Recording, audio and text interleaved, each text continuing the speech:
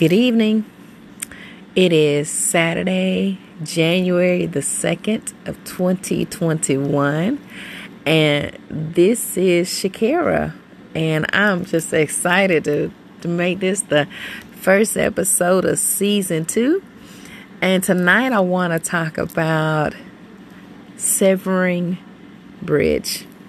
So I know most of you are like, Shakira, is this how you really going to kick off this year? Talking about severing something? So most of us think about severing as a disconnection, and we look at disconnection as negativity. And actually, it isn't. Sometimes there has to be an altering to something to cause a change to manifest, to develop, to strengthen us, to help us to persist. And that's what angle I'm going to be coming to you from about this topic tonight. Sometimes a person has to go through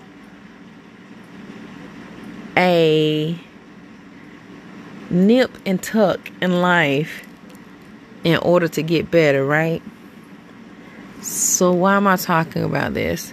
So last year, I don't think my spouse will mind me telling you this, but my spouse had to have a foot surgery done. And yes, it was in the midst of the pandemic, to clip the fascia on one of her feet or whatever, because she has plantar fasciitis. And so what happens is the fascia works itself away from the bone, and it makes every step painful, right? But when it is clipped, altered, severed, it causes the pain to go away, and then on its own, it grows back healthy.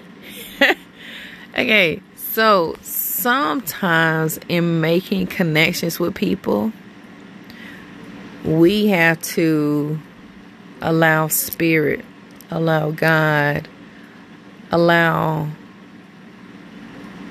there to be a shift, right? That may feel like an ache. It may feel uncomfortable.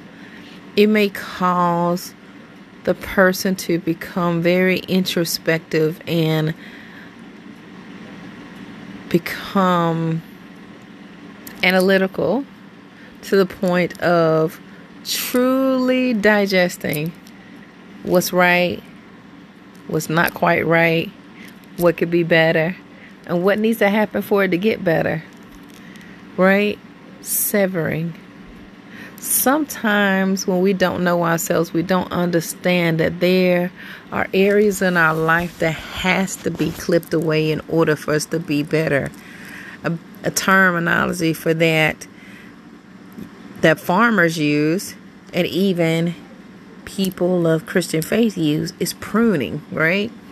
That pruning is when there's a clipping, and the part that is unhealthy and is almost to the point where it's ready to die, it has to be removed. So there's a clipping to make it regraft, become healthy, and then there's beautiful fruit, right? And in a spiritual sense, in us, there's beautiful fruit, but fruit does not become bearing if its source is not healthy. Why do I say that? So we're in a new year, but some people come into New Year's with old mindsets. Some people want to carry luggage. Some people want to keep replaying this film. And I'm going to encourage you to let there be an interruption. Let there be a severance. Let it happen. Welcome it. welcome its occurrence. And I promise you that what you'll get in return for being available for that to transpire is going to be so much more than you fathom. And you're going to wonder, if you do resist, why did I fight? Why did I fight letting go of old patterns? Why did I fight choosing to just let it go? Step back. Observe it. Why? Why did I fight that? Not out of condemnation, but why? Right? A severed bridge does not have to remain that way. It typically doesn't. It only stays severed for an appointed time to do an appointed thing. And then you will begin to notice that there's a reconnection after the severance. And the reconnection after severance is so much stronger than it would have ever been before the severance. Why? Because going through something tedious and painful always builds fortitude, strength, resilience, wisdom. And that is so valuable. All of those are extremely valuable. So this first entry of season 2, I encourage you to let there be a severing bridge.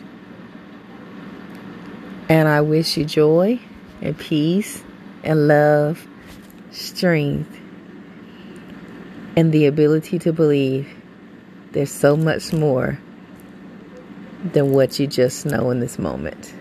And until next time, be a bridge.